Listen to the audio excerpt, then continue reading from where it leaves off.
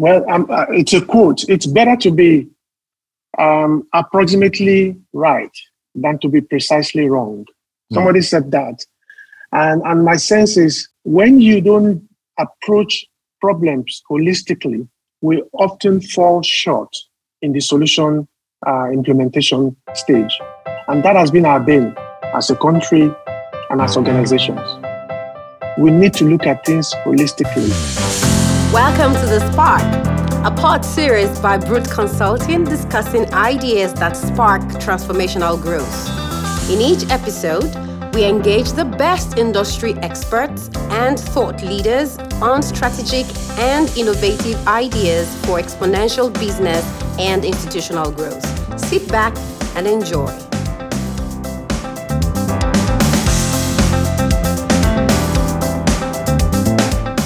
Good afternoon, everyone, or if it is morning or evening, wherever you are. Joining me today is Mr. Tomi Ooni, who happened to be the Group Human Resource Director for TGI. Mr. Ooni, you are welcome. Thank you, sir. Today we are going to be looking at what I call healthy workforce, productive nation. There is no doubt that we have our own challenges as a nation, but also a productive nation is a healthy nation. However, for us to start, you happen to be a human resource director in one of the largest conglomerates in Nigeria. I want you to share with us what you think to be the current challenges that confront Nigerian workers generally.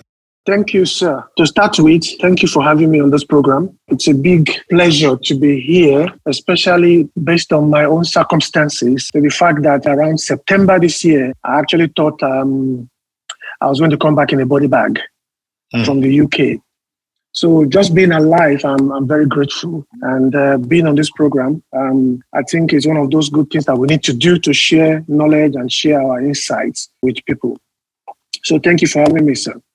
You're welcome. Talking about challenges facing Nigerian workers in today's Nigeria, I would definitely want to start by saying that Nigerians work in both the public and private sectors of the Nigerian economy. And there are differences in those sectors. Also, they work for big corporations and also for small and medium-scale industries. They also work for one-man businesses.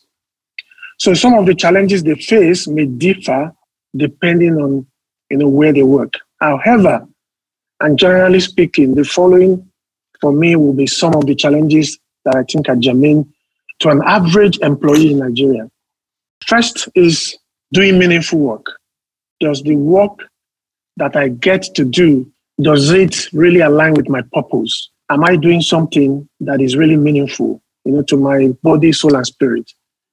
And I know that this is not a challenge that many people see because I think the focus is always on money. Second for me would be the value of the currency of the average Nigerian worker. And I was using this, there was an example that I was using with some of my friends. I said, when I was with Shell in between 2006 to 2010, my salary was a certain amount. When I convert that salary to pounds sterling or dollars, at that time, it used to give me around 6,000 pounds because there was a time I worked for Shell in London for 1 year on an international project. Now, from 2010 to 2022, it's 12 years gone. And my salary in Nigerian currency, the Naira, must have increased like 3 times or thereabout. Not double, but like triple. But today, when I convert that same salary that has, tripled into pounds, it gives me almost the same amount that I would have gotten in 2010. Mm-hmm. So in Naira terms, my salary has increased. In real money, salary has stagnated. And for many people, the salary has really reduced. So one of the challenges for me facing the average Nigerian worker, whether I'm a shop floor cleaner or I'm a director, is the value of this currency with which I get my pay. Of course, that leads us to inflation, or it could be the other way around. But inflation is certainly one of the challenges that we face as Nigerian workers. Also, I think there is still this challenge of casualization of labor. So in many industries, we still have casual workers.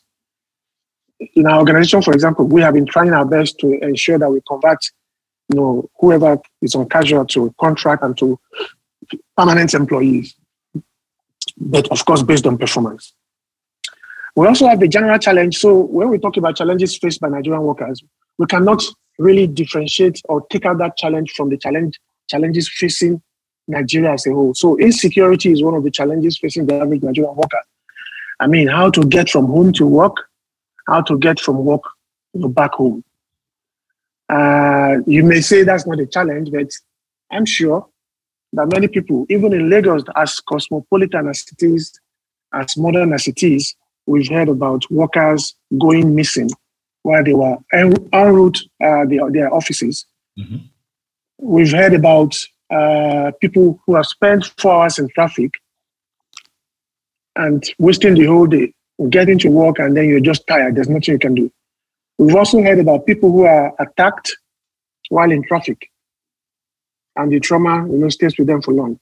And of course, we also have a challenge of healthcare. So, in many organizations, especially maybe some of those small and medium-scale industries, but also some one-man businesses, and maybe some big organizations, there are deductions made from workers' salary, either for their training or for their health or for their pension, insurance. And in some instances, those deductions are not remitted to the regulatory bodies or organizations in charge of those. And those guys become really exposed when they retire or when they lose their jobs. I can tell you for certain that out of the 28 years that I've worked in my working life, there's this odd 4 years or 5 years in that 28 years where either NSITF or National Housing Fund or whatever could not trace my deductions paid by my employer. So that's a shortage for me. And I don't have the time to go to court, to go and start dragging and say, hey, where's this money that you deducted from my salary? So you can then imagine how much more, other employees face this kind of issues. And of course, for me, it will also be the challenge of getting out of the rat race. Many authors have said that all employees are in the rat race, and that 95% of people in the world will work for money till they die. That only 5% of people will have money working for them.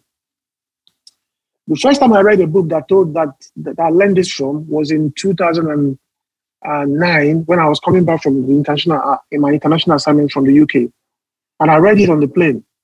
And I was thinking that coming back from international assignment, I had enough money saved. I was paid both in Naira but also in pounds.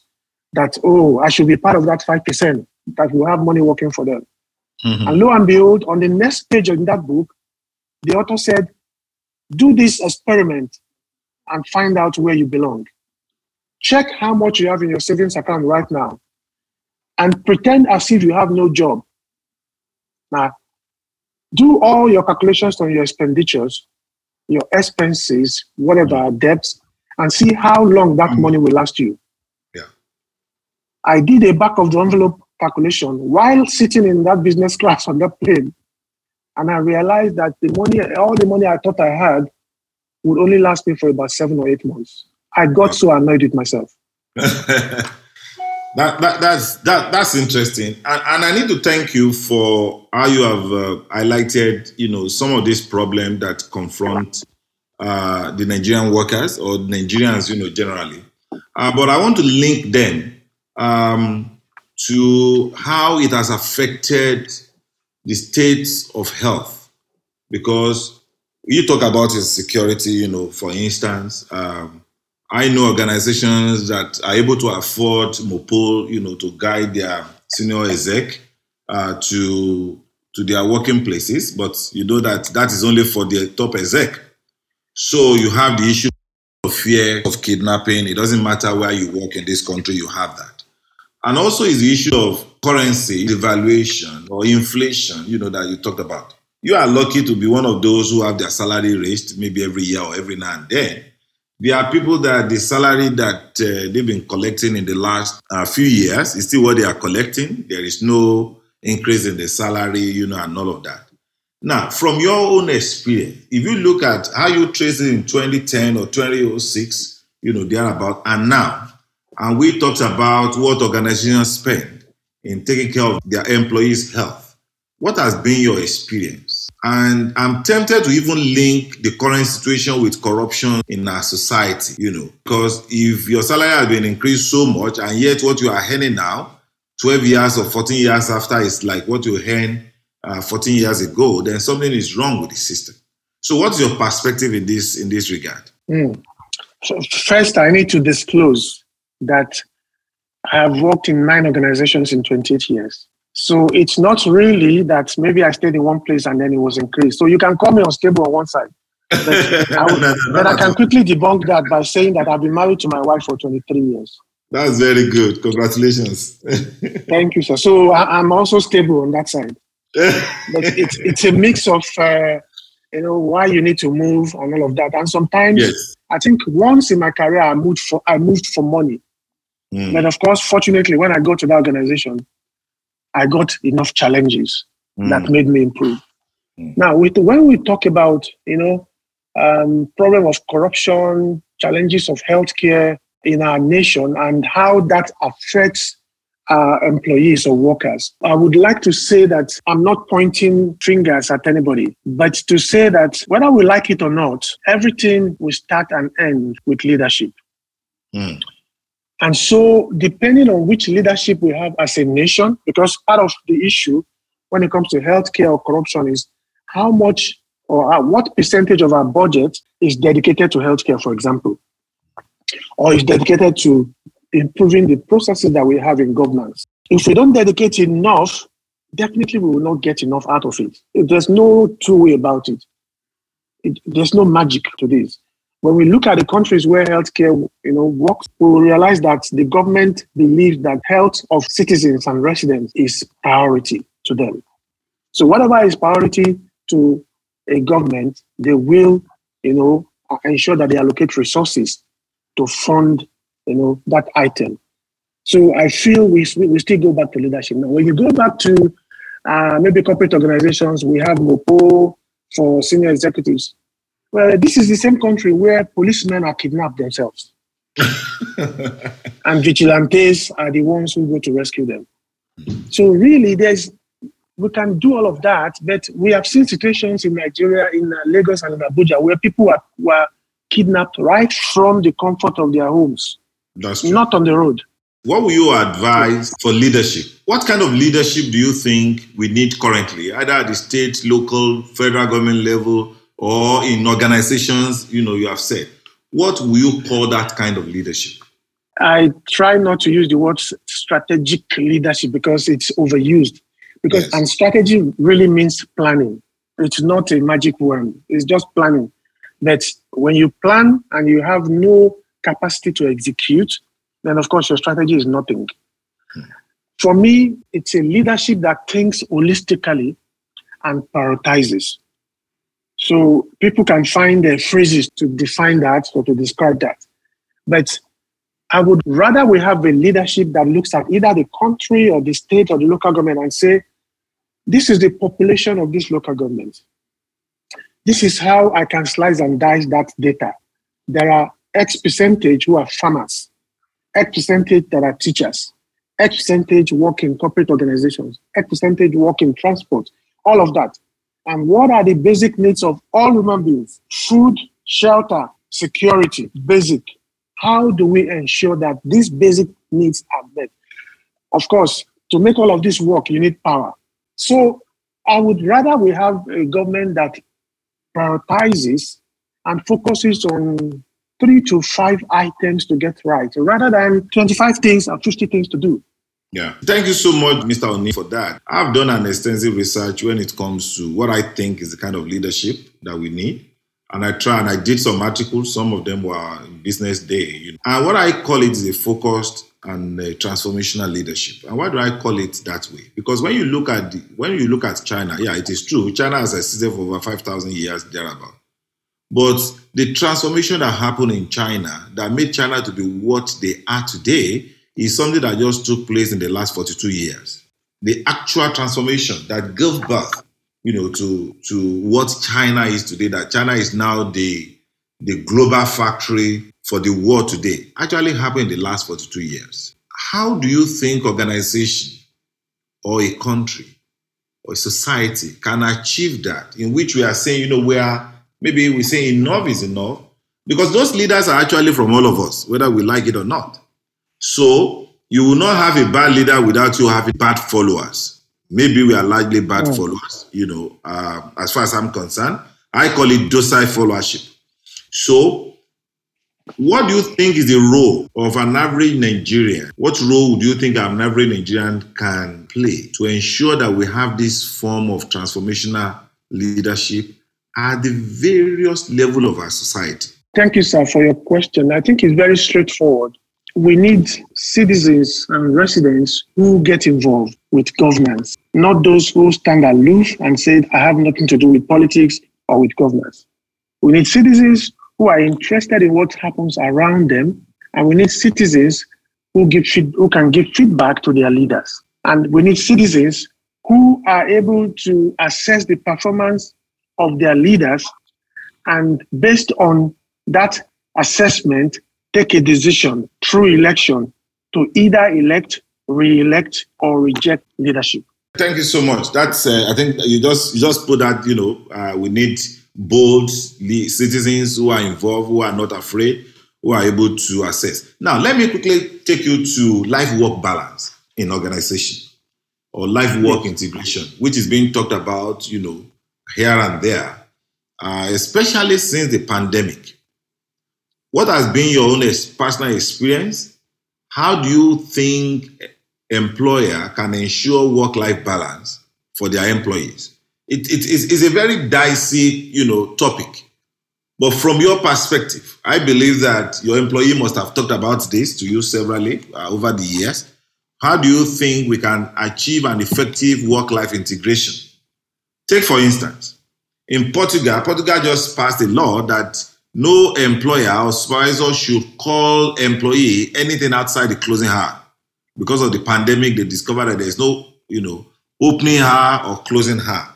And you can't even call your employee on weekend and all of that. I think that's a bit radical. What do you think can be done? Or what does work-life integration, what does it mean to you? Thank you, sir, for this question. I would like to really quote a legendary Greek fabulist who said, and I quote, "In quarreling about the shadow, we often lose the substance." So that was accredited to Aesop, who lived between 620 to 520 BC. In this topic of work life, I believe that the shadow is work and the substance is life. And since life is more important than work, it is therefore crucial for us as employees and or employers or anyone to order our priorities right. And for me, as an employee, because I'm an employee, it's about understanding that there are differences between the rocks in my life, the big rocks in my life, the pebbles, and the grains of sand, and to ensure that I allocate time and resources to the big rocks. And the big rocks for me, personally, and based on my experience this year, is my family, my health, the quality of sleep that I get, my relationships. Of course, my work provides the fund for me to be able to ensure that I manage my family, my health, my relationship well. So my work is also important to me. However, my work can come and go. I can be asked to leave today. My family is so crucial because when I'm asked to leave or when I retire, they are the ones that will be with me, especially my wife and my children. My health is so important that I got that,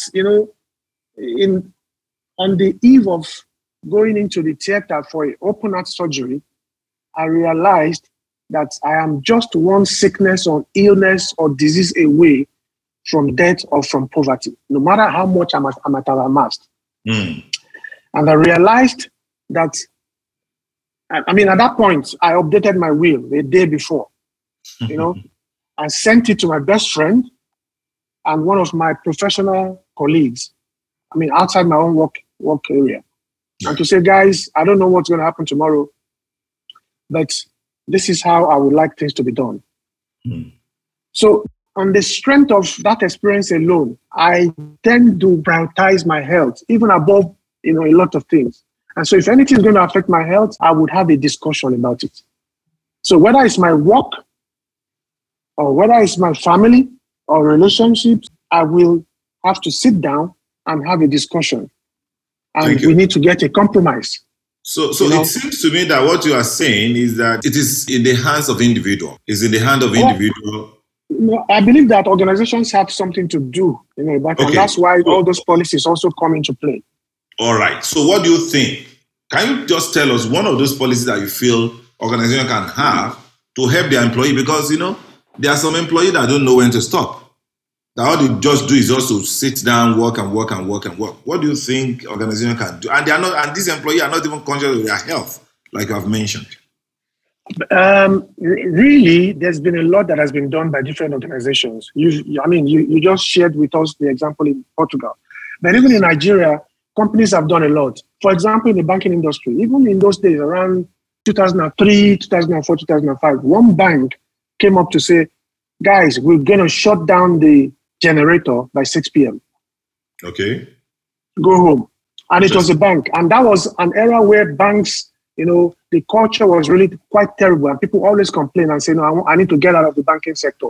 I can never work in the banking sector, blah, blah, blah. But some banks took the bull by the horn and decided that they will switch off the generator their generators by 6 p.m. and that all their guys should go home. In some other kind of companies, and including ours, we used to work on Saturdays, for example, and then we stopped it. Okay. And said, no work on Saturday. But in a manufacturing business unit, manufacturing is 24/7. If you stop a line, it's going to cost you a lot to restart that line. But of course, that's why you have the shift system. And so people do go off on their off days, but other sets of workers continue to work. All right. And it comes back to mindsets and behaviors of leaders. Yes. So if you believe that your guys cannot go home until you go home and you're working till 1 a.m., 9 p.m., 10 p.m., then of course, that leader needs some counseling and coaching. If you believe that your guys must always answer your emails on Saturdays and Sundays, and if they don't, you get crossed, then of course you need some counseling and coaching. Because they also need time for their families, for their social life, even if it's just to take a nap or sleep. So it takes a considerate leadership to understand that this work-life balance that we talk about is not a very difficult thing to achieve.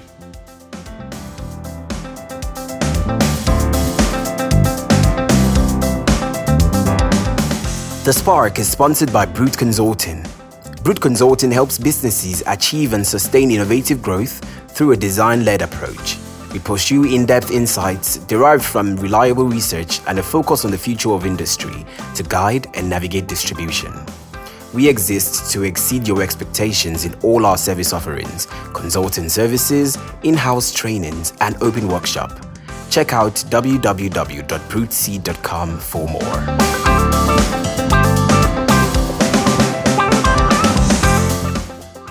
Thank you so much for that, because I decided to bring that issue up because of how I believe it must have stressed some employees. We did a survey for a very large telecom company in this country some years back, and we discovered that about 76% of their employees are hypertensive. And that now takes me to the state of healthcare in Nigeria. Yes, we've made some improvement of recent, at least investment going into private healthcare sector, but it's still not enough. You just told us, and I need to congratulate you. We thank God that you had a successful surgery, open heart surgery in the UK. And my question, you travel abroad, you have your reason why you have to travel abroad. Looking at the healthcare financing or the healthcare situation in Nigeria, which is what an average Nigerian worker will have to assess, what is your opinion? What's made you to travel abroad? Why did it even get to that point of saying you need to undergo a open heart surgery and all of that? Do you want to share your experience with us? Yes, I mean, part of being grateful to God for keeping me alive is also to share the experience. Yeah. So I'm not going to say something. I'm not going to say the Nigerian health system is good or bad or whatever, but I'm going to talk generally from my experience. First and foremost, what I see, what I've observed is that the healthcare professionals, either in the US or Canada or wherever in the country, and our own country, were all well trained. They went to medical school, they went to school of nursing, they went to wherever. They got qualified, graduated, certified, and they work. So on that note, the quality of the individuals in the healthcare profession, more or less the same. However, based on my experience, and I will share them, in snippets, I realized that there are some differences. Number one, attention to details of the experts, whether it's a nurse or a doctor or a surgeon or a radiographer, whatever. Experience number one, I had an issue with my left eye in 2011. I was working then in Abuja.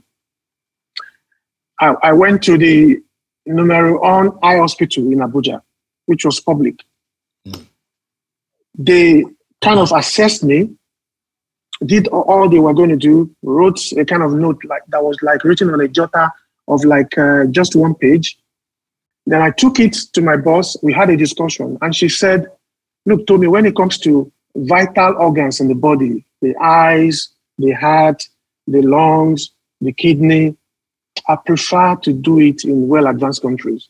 So why don't you do that?" So I traveled abroad to an eye clinic in London. What I observed was that the doctor that assessed me used the same equipment that the doctor in Nigeria used. However, her report was 9 pages long, not one page of a jotter. And based on the attention to details, a few things came out that did not come out in my assessment in Nigeria. That's one example. Of course, I ended up having that surgery there. Now, the second example is about the heart surgery. I had a cardiologist in the UK, but I also have a cardiologist in Nigeria, a cardiologist that is well trained, actually trained abroad and even practiced abroad, but now practices in Nigeria. At some point, two of them had to meet via Zoom to discuss my condition and the next step. They agreed on everything except the treatment. While they were in Nigeria, I said, "Oh, it's a pacemaker that I should go for." The guy abroad said he did not believe that the pacemaker would work for my condition because whatever was happening to me was happening at rest. The pacemaker is supposed to shock my heart back into its rhythm if I'm under pressure and maybe my heart couldn't cope again.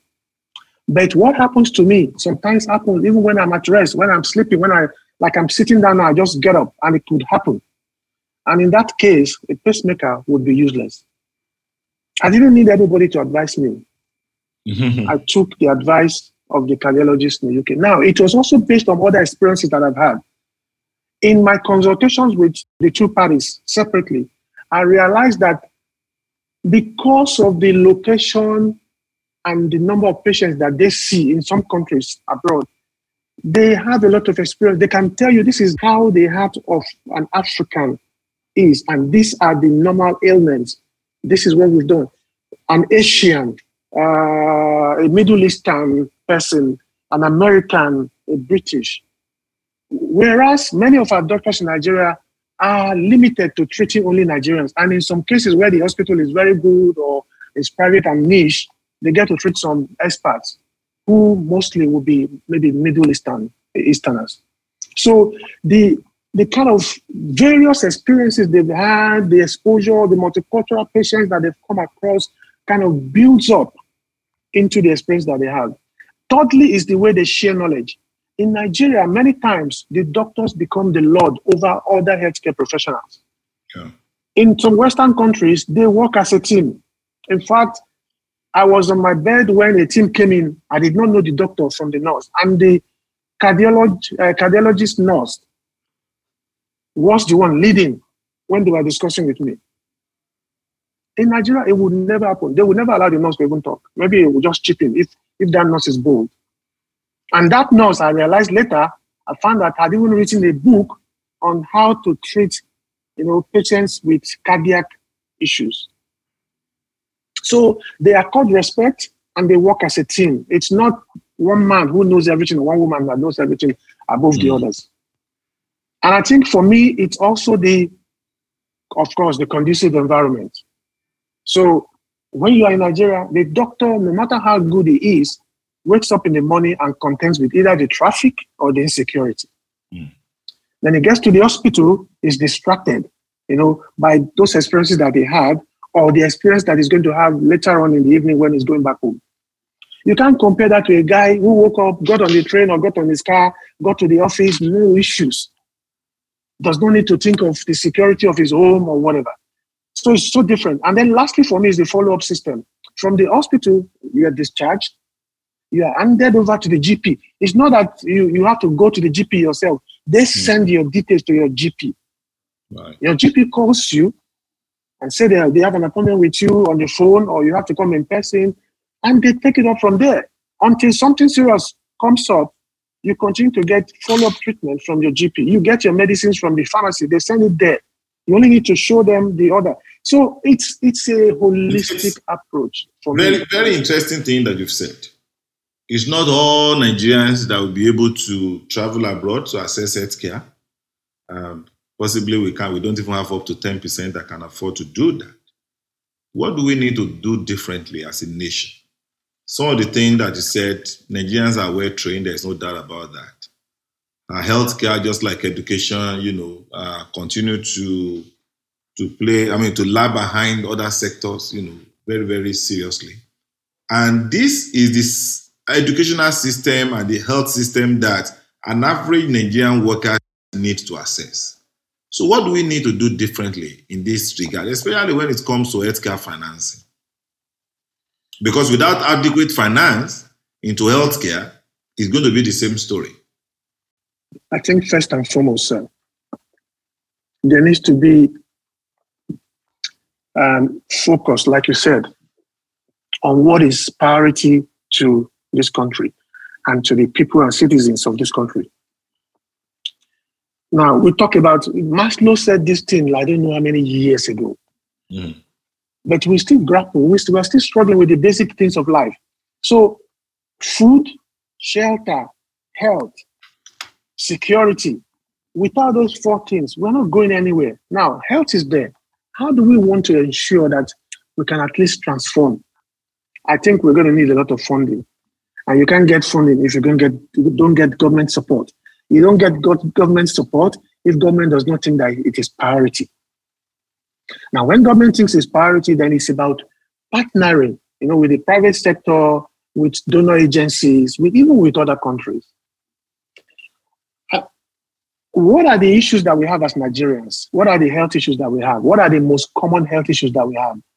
And are we focused on resolving them? Do we even have basic health issues that we need to really eradicate? Malaria, for example. When you get to hospitals, majority of the cases are malaria. How do we ensure that malaria becomes a thing of the past? Why is there no vaccine for malaria when it is a major but we sit down and expect that Europeans and the Westerners will develop it for us? They don't have malaria there. The mosquitoes. We need to start thinking on the basis of what are the basic things, and then what are our priorities, and what should we focus on? Because there is no funding for research. So that's the reason why. Those places that you spoke about developing vaccines, there is huge amount of money that is devoted to research. And I put it to you, some of those research, yes, a lot of them come from government, but majority come from private institutions, which you don't have in Nigeria. Private institution, I mean, you go to Harvard, you go to MIT, Yale, and all of that, you see the endowment, that they have in there. Those endowments are not from the government. Those endowments are from private individuals.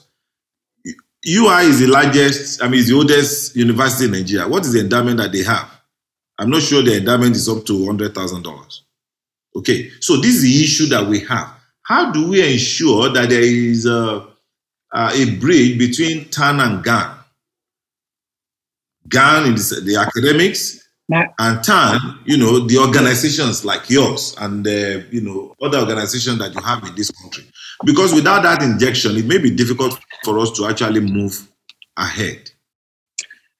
My sense is that in Nigeria, you still need the government to be involved, not to put the money down, but to be involved in one way or the other. Now, let's look at infrastructure, for example, and see whether we can borrow something from what we are doing on roads. Now, government goes to corporate organizations and say, hey, the road from our national ports in Lagos is terrible. Mr. XYZ, you can help us fix that road, and in return, we give you some tax concessions for X number of years. Now, what stops us from doing that for research? And I'm not saying research for everything, myriad of things. Focus. Let's just take it as, food and health. Yes. And in health is about, let's eradicate the diseases or illnesses that lead to bigger ones. So malaria, let's focus on malaria for the next 4 years. Okay. Organization A, B, C, D, E, F. Let's come together and discuss this. We will give you tax rebate for the next 5 years, 10 years. If you could help us fund research on malaria vaccine. I think the government have started that. I'm sure that we will get something. That's true. They've started that with infrastructure, like giving Dangote to do the Oronsoke, the Apapa, Express. So I agree with you. Government can introduce that for research as well.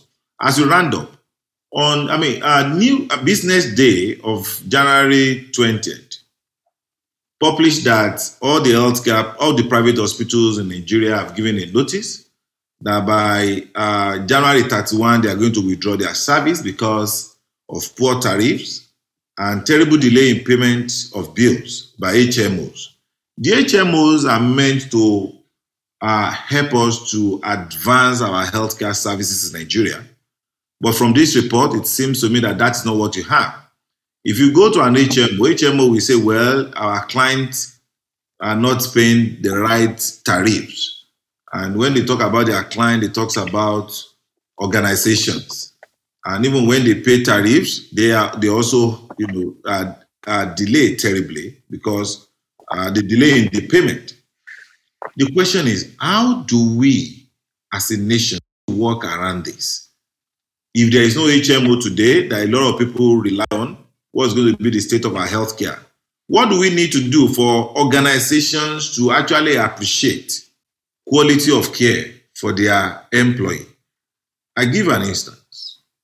Somebody says hospital some years back, a wealthy person in this country, who himself attested to it that he got a better care in Nigeria compared to what he got in UK. However, he was asked to pay for consultation. Maybe they asked him for that particular procedure. Rather, they asked him to pay 500,000, and he complained. And I said, "No, it's too much." However, if he's to do it in UK, he's going to pay £1,700.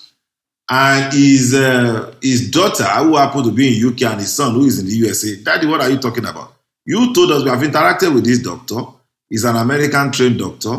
He's one of the best that you can see around. And you yourself, you mentioned that you have never seen this kind of care before. So why don't you want to pay for his service? Okay? So what I'm trying to say is that how do we get organizations to support their workers better through quality healthcare? And quality healthcare cannot come, it's not a free lunch, it has to be paid for. And when HMO complain that it is because organization pay them a little premium, so they cannot afford to pay, a hospital, what they need to pay the hospital, then there is a problem. from your perspective, relating with HMO, what can you say to this? This is a very important topic, really. But I would like to say that it is not the first time we're going to have this issue of HMOs versus hospitals or vice versa. I remember very clearly when I was working for Diageo Guinness in Nigeria in 2002, 2005, and we were migrating to HMO, that some hospitals declined moving to HMOs. They wanted that retainership at all costs because, of course, they can control things and they get their money direct and they make more profit. I feel that the HMO has come to stand today, but we still need HMO at scale. The more HMO organizations that come up, the less the problem we're going to be having. Right now, what I think is happening is that we have HMOs that are managing a lot of clients and organizations and hospitals much more than they can handle. Because again, it's a quality market. It's also a price market. So people will gravitate towards an HMO that can satisfy their needs. So, but hospitals saying, "Oh, we're going to do it with HMOs," it's not the first time that this kind of issue will come up, and I believe that they can reach a consensus because the HMO system has really helped organizations in Nigeria and has helped employees. Now, we go back to, ability to pay, by employers. I think it goes back to what you think of your employees. Yeah. And what you think are the benefits that is important to them, and how those benefits can lead to better engagement with your employees and help you to retain talents. Because if it's a benefit that is important to employees, but you don't provide the kind of care that they want or that they need, then of course you know that you may not be able to retain those talents. In effect, organizations will prioritize what is important for them. In many companies where I've worked, HR succeeded in achieving good engagement scores because you show to leadership that number one or number two or number three top complaints of employees is this or that. And if that includes medical benefit, then of course, leadership listens and they say, okay, so what more should we do? What can we do? And then we'll provide a solution. Where we may have that most of the challenge when it comes to this, in terms of paying premium on time, processing documentation on time, all of that may well be in small scale industries, one-man businesses, maybe some government or organizations, but also in some big corporations. And I would like to see this as an area where we continue to develop and improve. We've not gotten there. We've not. I don't think we've done 20 years of HMO in Nigeria. No, we have not. So we're not there yet. It's developing, and we are also beginning to see HMOs specializing. Now we see HMOs who say, "Oh, we are for the SMEs. Mm-hmm. Mm-hmm. Oh, we are for distributed trade, like this sales organizations, because they are always dispersed, and so sometimes there's a dichotomy between the healthcare that employees in the head office or in major towns are able to access versus employees who are in some rural areas. In fact, the quality of the hospitals in the rural areas, may not be comparable to the hospitals that you have in Port Harcourt or Abuja or Kano or Lagos. But, with the help of technology, because that's why we also need to embrace technology and also data analytics, companies are able to improve, as we go along. I want to see this as teaching problems and that we will be able to overcome them. Thank you so much. To go back to hospitals and HMOs, my own advice is, guys, sit down at the table, have a discussion, and reach a consensus. Thank you so much. It's a teaching problem that we're going to overcome, just like some of the problems we have in our society. We've come to the end of this chat. However, before we go, is there any parting word, from you that you want to drop with our listener? Any parting word? We try to say we give uncommon insight in business and leadership and governance. So, is there anything that you want to say differently for the benefit of our leader and of our listeners in terms of how we can improve our systems in our society and make Nigeria a better place? Well, it's a quote. It's better to be approximately right than to be precisely wrong. Somebody said that. And my sense is, when you don't approach problems holistically, we often fall short in the solution implementation stage. And that has been our bane as a country and as organizations. We need to look at things holistically and be able to execute, the solution sets perfectly. Our challenge is we can plan, we can strategize. There are a lot of papers that have been written. In fact, there's nothing new about Nigeria's problem that anybody will come up with. But in implementing this solution, we often fall short. An example, for example, when in 2009, when I came back, I was working between Lagos and Port Harcourt. And in Lagos, we would park our vehicles at the BRT bus stop in Magodo and join the BRT bus. We felt like, yes, this is what this country needs. In the air condition, it's either you work on your laptop, you work on your phone, or you take a nap. And you arrive at the office fresh. It didn't take long before, that system began to break down. Now, what could have, in some other countries, maybe what would have happened was, we are starting BRT, yes, we're getting buses, yes, but let's make an open bid. Let the companies who are best in managing, buses, transportation business, bid. And we will select the best 2 or best 3 or best 4 to manage these BRT buses. And I'm sure the companies that would have won would have been the Ekedebili Chukwus, the Chiscos of this world. But that didn't happen. We formed a company by ourselves, put our people there. They didn't know anything about logistics or running buses or luxurious buses, whatever. And then we have what we have today. I hope this will not happen to the train system, to the light rail that is coming, and to the updates on the BRT. So holistically, let's approach problems and let's implement the solutions in a holistic way. Thank you, sir. Thank you so much. Thank you so much, Mr. Ooni, for your time and for the insight that you have shared with us today. Your parting word is, let's do less of politics in appointment, in giving services to people, to run. Let us have an holistic view of our problems. Let us approach our problem with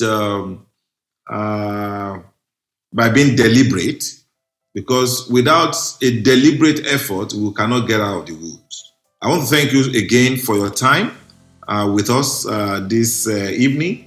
And we also want to wish you, again, good health as you continue with your various undertakings. And we do believe that one of these days that Nigeria is also going to get to where it ought to get to in the Community of Nations. Thank you so much. Amen. Thank you, sir. Thank you for having me. Bye. Thanks for listening to this episode of The Spark by Brute Consulting. To subscribe to the show on iTunes, Stitcher, or via RSS, head over to www.brutec.com/spark so you'll never miss a show. While you're at it, if you found value, we'd appreciate our rating, or simply tell a friend or colleague about the show, and that will help us out. You might also want to check out our open workshop for the month or the free resources and materials on our website, www.brutec.com.